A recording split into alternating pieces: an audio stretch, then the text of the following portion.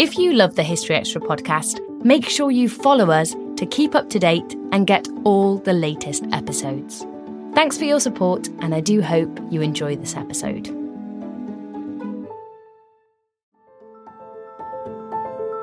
Welcome to the History Extra podcast. Fascinating historical conversations from BBC History Magazine and BBC History Revealed.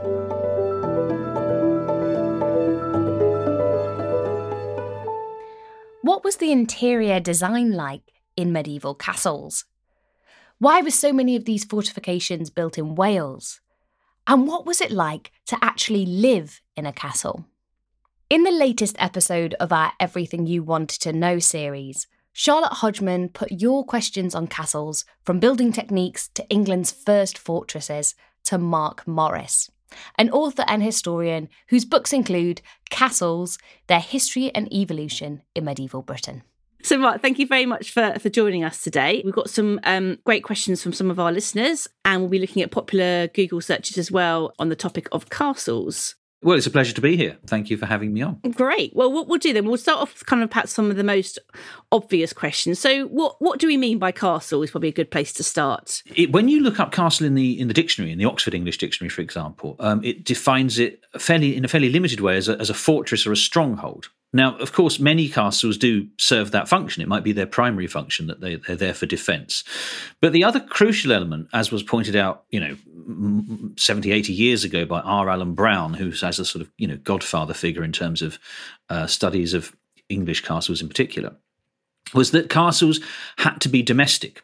So it's a combination of both the fortified and the domestic. So in other words, if you have a building which is, like a Napoleonic fort or something, which is only for soldiers to sort of, fight in, or only for soldiers to be in, rather than a castle proper, which has chambers, chapel, great hall, all the sort of things you need to live the good life. So it's not just living in the castle, but it's a combination of aristocratic residence and fortification. That's kind of working definition. I mean, the problem in more recent decades is academic types, more sort of nuanced academic interpretation have said, well, hang on a minute, not all castles are actually defensive. I mean, some castles you find, particularly the closer you come towards the end of the Middle Ages, they're what appear to be bona fide fortifications are in fact more for show than for real practical defensive purposes. So it does become problematic. And I think there's a sort of a sense, it's a very sort of unacademic way to approach it, but there's a sense of, in my head now, kind of like, well, if it was called a castle at the time, it's probably a castle. If people in the 14th century said this is a castle, then who are we to argue with them, really? I think you can start to be dismissive of castles if they are, for example, really Iron Age hill forts, Maiden Castle in Dorset, or they are, baronial pads built in the 19th century by people who've made their money in industry. Then they're clearly, okay, you can call it a castle if you like, but it's not going in my big book of castles. As all of which is hard to define, but if your starting point is a residential fortress or a fortified residence, then you're not too far off the mark. When do we first see castles in Britain? What's the first castle that we know of? For me, I go with the traditional argument, which is that the Norman Conquest is the point when they first come into England, certainly. It's a little bit more nuanced than that, in that there are a handful of castles that predate the conquest by 15, 20 years. I mean, it might be useful, Charlotte, to actually go back a stage and say, when do we first see castles in Europe? Because, of course, there's still a very strong argument to be made that they're introduced in a tidal wave with the Norman Conquest. But they're quite novel in Western Europe as a whole. I mean, the origins of castles are sort of, a bit like the migration of eels. It's kind of very hard to identify precisely. But if you said round about the turn of the first millennium, round about the year 1000, and in Western Francia, so what later becomes France, the earliest examples you'll find would be castles emerging along the Loire Valley or in Normandy, these principalities that are becoming very powerful, whereas a century earlier it would have been the king of Francia or the emperor who was very powerful. As Frankish sort of royal power collapses and you get these new principalities emerging, and you get people lower down the food chain basically carving out little lordships for themselves. Their weapon of choice is the castle. And what differentiates castles, by my definition, from what goes before is that they are private and they are smaller than old school fortifications. So if you think about earlier fortifications, like I already said, Iron Age hill forts, or for that matter, Roman forts, or indeed the burhs, for example, of Anglo-Saxon England, which are, large communal fortifications built that cover acres and acres and acres of land. Castles, by contrast, are considerably smaller, and they are for a lord and his household, and their horses, of course, which is very important. But they're still much, much smaller than the big old school communal fortifications that you see in Europe prior to that point. Now, that happens, as I say, round about the turn of the first millennium. So they're only 2 or 3 generations old when the Normans famously invade England in 1066. And it seems to come as a genuine shock to the English or the Anglo-Saxons.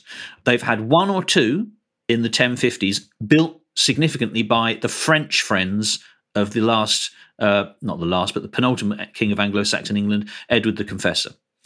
And they don't like them, clearly. I mean, the Anglo-Saxon Chronicle for 1051 says the foreigners built a castle in, I think it's it's Herefordshire. That's the drop of rain before the deluge. After 1066, there are castles galore, castles everywhere. And you see that not only in things like Domesday Book, but in the other chronicle sources lamenting the introduction of castles. They built castles far and wide throughout the land, oppressing the unhappy people, or something like that is what the Anglo-Saxon Chronicle says. That's the short answer after 5 minutes. The short answer is round about the turn of the millennium in terms of Europe, Western Europe, and then in a great tidal wave in the years after 1066 in England. And another popular kind of search query was about different types of castles. Are there distinct types of castles that we can see from this point? Yeah, I mean, they of course, they develop and they vary across the centuries. But starting off in 1066, and again, this would be familiar to almost anyone who's been to school in England at any point, there is a common or garden type that the Normans introduced, which is the famous motte and bailey. So the motte being a great artificial mound of earth on which sits typically at first a wooden tower, and then a lower, shallower enclosure called the bailey, which is defended with ditches and wooden walls, wooden palisades, in which goes everything besides the tower. So all your other buildings, your stables, your chapel, your great hall, your other chambers, etc. And they're probably about 75%, 80% of the earliest castles, the castles in the generation, 2 or 3 generations after the Norman conquest, conform to that type. You get other castles where mottes aren't built, and you get other castles where you get 2 mottes. But the motte and bailey is your sort of as I say, your generic in early type of castle. Going forwards, you have all kinds of variations introduced. Really from the very first in Europe, round about the turn of the first millennium, you have great towers of stone, great stone towers like Loches on the River Loire. And after the Norman conquest, famously, you get towers like the Tower of London. There's one out in Essex, Colchester, that started in William the Conqueror's reign. There's another, slightly more insular variety, a hall keep built on the River Wye at Chepstow, which is, again, very, very early, dating to the reign of William the Conqueror.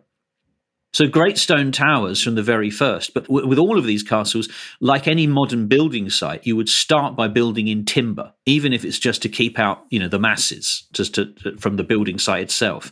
And depending on your resources, depending on your financial means, it's up to you how much you want to convert those wooden buildings into stone. But from the start, 99% of castles are just made of earth and timber. And it's only as lords decide to invest in 1 or 2 particular locations where they really want to push the boat out, they really want to overawe people, they really want to entertain people, and they really want to, invest for the future, that they will start to rebuild in stone. So that's when you get things like the Tower of London at the top end of the scale. And then, we'll talk about other things, I think, going forward. But then, going forward into later centuries, you get things like twin-towered gatehouses. You get a shift which is to say, you get a shift away from great towers and onto the curtain walls. But, perhaps we'll cover that in later questions. Brilliant, thank you. Okay, so we've had some really good questions coming in. Tommy on Instagram wanted to know who built the first significant castle and whereabouts. Well, as I say, again, it really depends on your definition of a castle and which sort of territory you're looking at. As I've already suggested a few, so I would say along the River Loire, there's a chap around about the turn of the first millennium, the Count of Anjou, who's called Fulk Nerra, and he builds Loches in particular, and about a dozen other castles along the River Loire. So you could do a lot worse and start with him as an example of a sort of buccaneering Frankish lord around the turn of the first millennium. But within a generation or so, or even at the same time, there are lots of other lords doing the same thing. So you have chroniclers in the late 11th century certainly saying this is what lords do nowadays. It becomes a recognizable way of behaving. They go out and they search for particular locations and they erect these artificial hills, mottes, and they build towers on them, and they sort of subjugate all the people in the neighborhood around the castle. In terms of England, which is much more within my wheelhouse, as I say, the earliest ones would be the ones built by the French friends of Edward the Confessor in the 1050s. So he has a nephew, for example, Edward, called Earl Ralph, who's building them in that part of Herefordshire.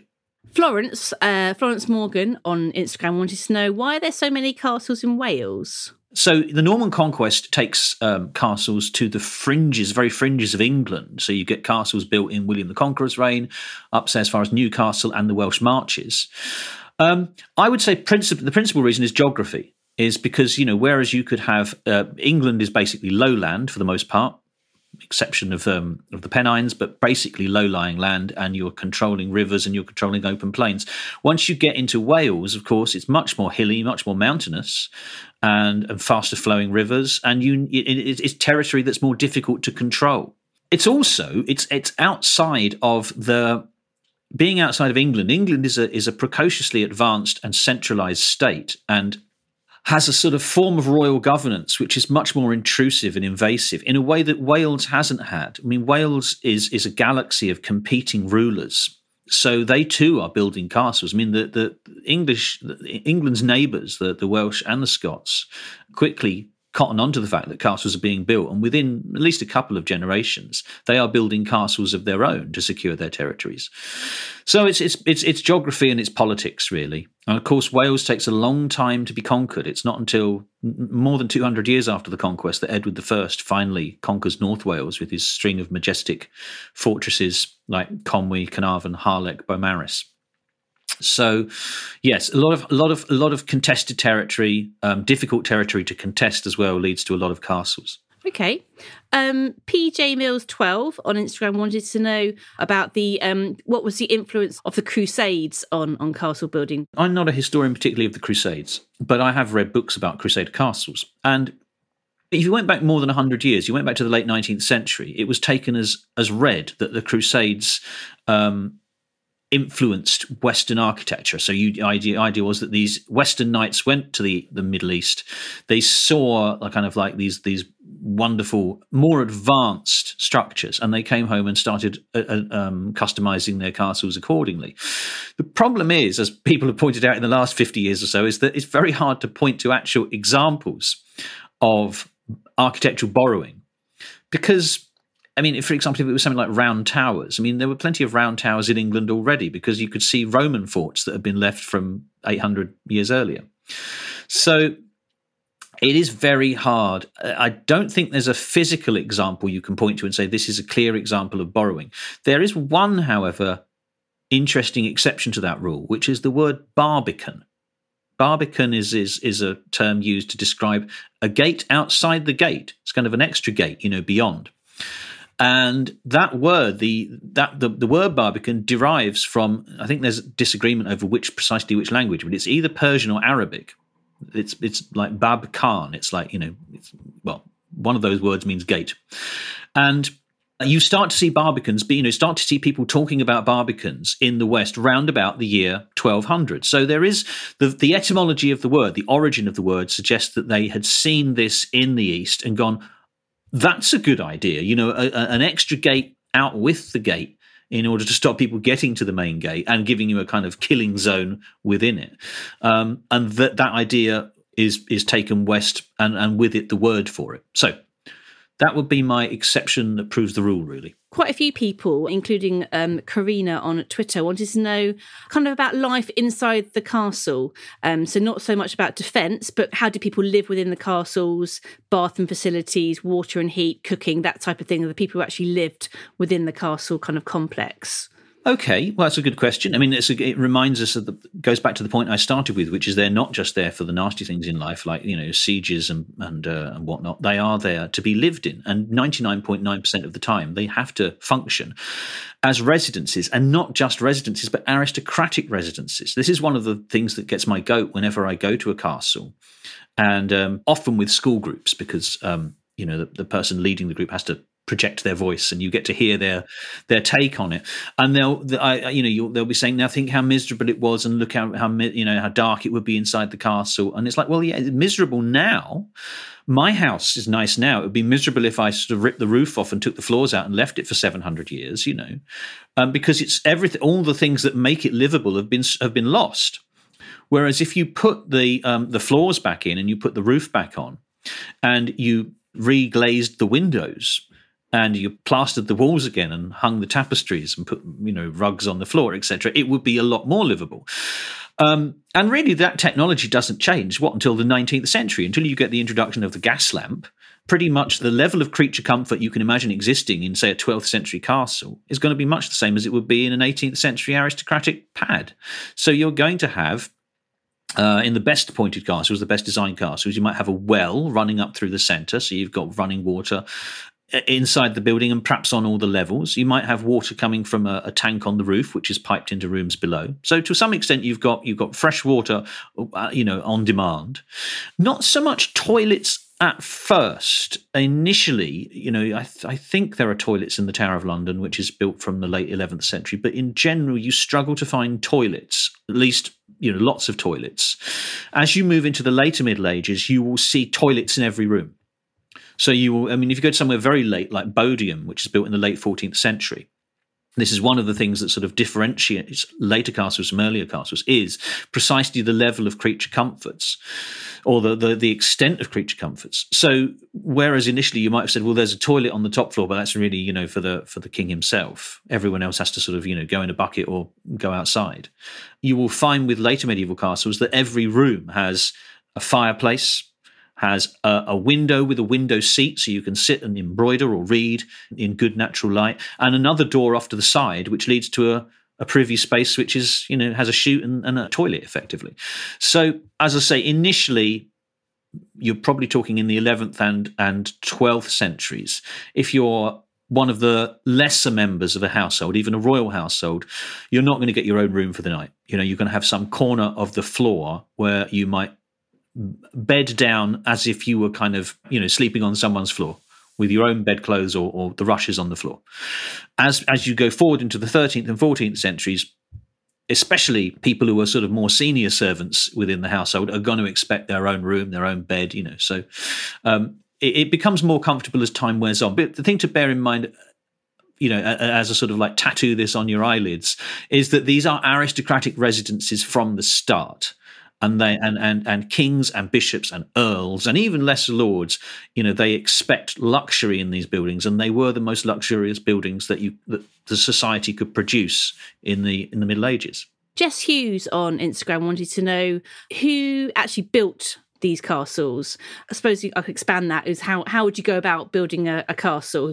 Where would you start? Yeah, I mean, starting at the beginning with 1066. I don't think the sources are clear enough for us to know whether any of the labour was forced or not. I suspect in the circumstances of the Norman conquest that maybe quite a lot of the grunt work could be done by forced labour, because a lot of it is just an earth-moving exercise there, if you're sort of digging ditches and creating moats. So there's no reason to exhaust your garrison. Having said that, I mean, if you've got 200 soldiers who you're hoping to protect, then and it's in their own interest. So it's in their own interest. What I was going to say, to complete that thought, to sort of to dig in and build their own camp. So I think in the case of earth moving, I think you can sort of assume basically if it's kind of really hard, arduous grunt work, then you get anyone who you can coerce into doing it to do it, whether it's your own squaddies or oppressed local people. But anything beyond that, whether it's woodwork, whether it's carpentry, whether it is stonemasonry, though both of those things obviously demand a lot of skill, then you need skilled professionals. And by the time you start looking at castles built in stone, and by the time you have records that detail the particulars, you can see that this is highly trained, skilled work. The other thing, of course, is you need someone to design it all for you, because it's not simply a case of putting one stone on top of another. And again, this kind of rubs me up the wrong way when I see people implying as much that there's anything crude about these buildings. They may look crude now, but there's if you see it like English Heritage, and for that matter, Cadw in Historic Scotland, are very good in their guidebooks now of providing you with cutaway drawings of these buildings. And you can see from their spiral staircases and the intricacy of their layout, these are well thought out, well designed buildings. So you need a person who is going to, sketch that out on sheepskins for you and measure out all the designs. So that person in the Middle Ages is called a master mason. And I think the thing that medieval historians are always keen to stress is that there isn't any division between the people doing the building and the people doing the designing. So it's not like nowadays where you have an architect who says, I think it should be banana shaped, and someone else goes and works out how to do that from the initial concept. Master masons are people who started off, on the factory floor as masons and work their way up to a design role. Brilliant. Okay. Crusading Fish wanted to know, obviously looking at Britain, when was the last time a castle was involved in a battle or successfully withstand a siege? I can't give you a final date because it would be well into the modern period. And again, it sort of depends on what do you mean by a siege. Is it just a sort of a standoff or a skirmish? The general answer for this is the English Civil War. So way beyond the Middle Ages. Big sieges in England in particular, there aren't that many in the later Middle Ages. I'm thinking of really big sieges that stick in my mind, things like Rochester in 1215. And the longest siege in England is Kenilworth in 1266. There are sieges in the later Middle Ages, but I'm again thinking of ones that go on a long time. Harlech is besieged in the Wars of the Roses. But I think part of the reason that you don't get that many sieges in England in particular is that the state is just too powerful. So you don't resist the king. I mean, what would be the point of trying to resist a king like Edward I in England? He's just going to crush you. But what happens when the king and the people fall out? What happens when royalists fall out with parliamentarians in the 17th century is castles that haven't been used for centuries, three or more centuries, are suddenly pushed back into service, dragged back into service. And their owners, or the people who occupy them, find that they are massively out of date and they have to bring them up to speed with the new technology of cannon and mortars that on the continent, which is more war-torn in the 16th century, 17th century, they have been building up-to-the-minute fortifications, and they're all of a sudden trying to find engineers from France and the Low Countries to advise them on how to modernise, old hat fortifications like castles. All of which rambling answer is to say, I would say, the 1640s, 1650s is the last time you see castle sieges on a grand scale in England. Hugh on Facebook wanted to know a bit more about the inside of a castle. So would the walls have been painted, whitewashed? What would it have been covered with? What would we expect to see in a castle? Yeah, and again, a good question, which we sort of touched upon, but didn't go down to that level of detail. I mean, the main point is luxurious. The main point is wherever you go, these are built by the richest people in society, or built for the richest people in society, who were very, very exacting and demanding. So if you look at things that have survived in better condition, like their manuscripts or their jewellery, they demanded the finest things, and it would have been exactly the same in their buildings. So, yes, the walls whitewashed or plastered and whitewashed. So you don't have kind of, bare masonry. You have whitewashed, so it's so white.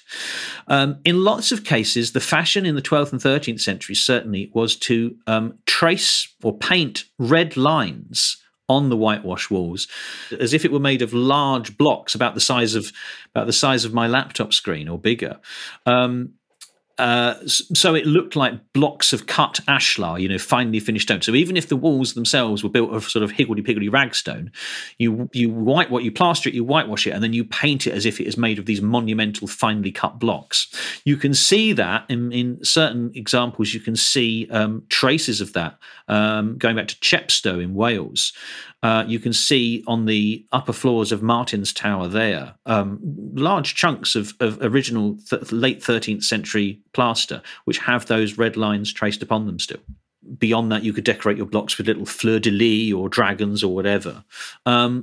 We've mentioned sort of wall hangings, embroideries, tapestries. They could be hung on top. But I think that one of the other things to say is it's primary colours. Primary colours, colour itself is very highly prized. And we get used to an idea because we go around, say, even 18th or 19th century houses, and we think, oh, how subtle it all is, how understated the blues are and how subtle the reds. And of course, that's only because they've faded for 200 years. And if you actually went back to the time when they were brand new, they would be sort of like absolutely, stark primary colours. English Heritage spent a fortune on Dover Castle about 12 years ago, redecorating it as it would have been in the late 12th century when it was newly built by Henry II. And I mean, I still take people around there today and they're sort of struck by the vividness of the primary colours because it looks like kind of like the children's section of IKEA. It's all reds and blues and greens. And it's like, well, they didn't, they wanted this colour in their lives because these pigments were hugely expensive. So that's, if you want a good example of what they look like, if you Google Dover Castle Great Tower interior, you will see that's the best modern approximation of how vivid it was. And just another anecdote off the back of that, they did something similar on a lesser scale about 10 years earlier, so now 25 years ago, at the Tower of London. They got hold of St Thomas's Tower, which is above Traitor's Gate, because it had been a kind of a residence for some high-ranking official who moved out. And they represented one half of it as it looks now. So they stripped it back to sort of its original 13th century trappings. And in the other room, the other half of the chamber, or the other half of the tower, a separate chamber, they redecorated that chamber as it would have been. And the primary colours were so stark that they were positively offensive to visitors who refused to believe that anything in the Middle Ages could have looked that pristine. And so they sort of dirtied it up a bit. They sort of, made the walls look a little bit grubbier, a little bit, darker to meet people's expectations, which seems a shame in a way, that it's our misconception of the Middle Ages that is guiding the interpretation now. We've spoken quite a lot about the kind of interior and the kind of the luxury side of castles. What about defence? What would you need when you're building a castle in terms of defence? Any number of things. I mean, to begin with, so we started with Motte and Bailey, so the advantage of height. That's one of the main things. So you have your great mound and your tower on top, or if you're investing in stone, you just simply have your great tower. So height is a major thing. Thick walls. I mean, by the time you get to building in stone, there's a certain sense in which they need to be thick. I mean, you might say this as a sort of revisionist argument. Say, well, walls had to be thick just to support the weight of the building, stop it collapsing in on itself. But these are really, really hard buildings to take. That's very clear if you sort of move away from the architecture, which you can, of course, any number of interpretations if you don't look at the evidence. But if you look at what people said at the time in the 11th and 12th centuries, chroniclers, when people build things like Chepstow or the Tower of London, or thinking of one I read about recently, the Gesta Stephani, very good on sieges in the mid-12th century in England. And it's talking about places like Exeter Castle down in Devon. And it describes them as, virtually impregnable. There's this sense of this stone box which we cannot break into. Because at that time, the technology of attack is really quite limited. You can't sort of run at it with your head. You can't throw spears at it. What are you going to do? You can try hurling things, but they haven't yet invented the trebuchet. Trebuchet is not just a hurling device, but a throwing machine which has a counterweight to give it, to give it its power. That only comes in around the turn of the 12th and 13th centuries.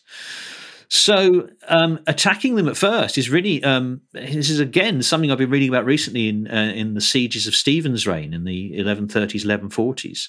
It's very, very remarkable how many times Stephen starts a siege, invests a castle, and then gets bored with it.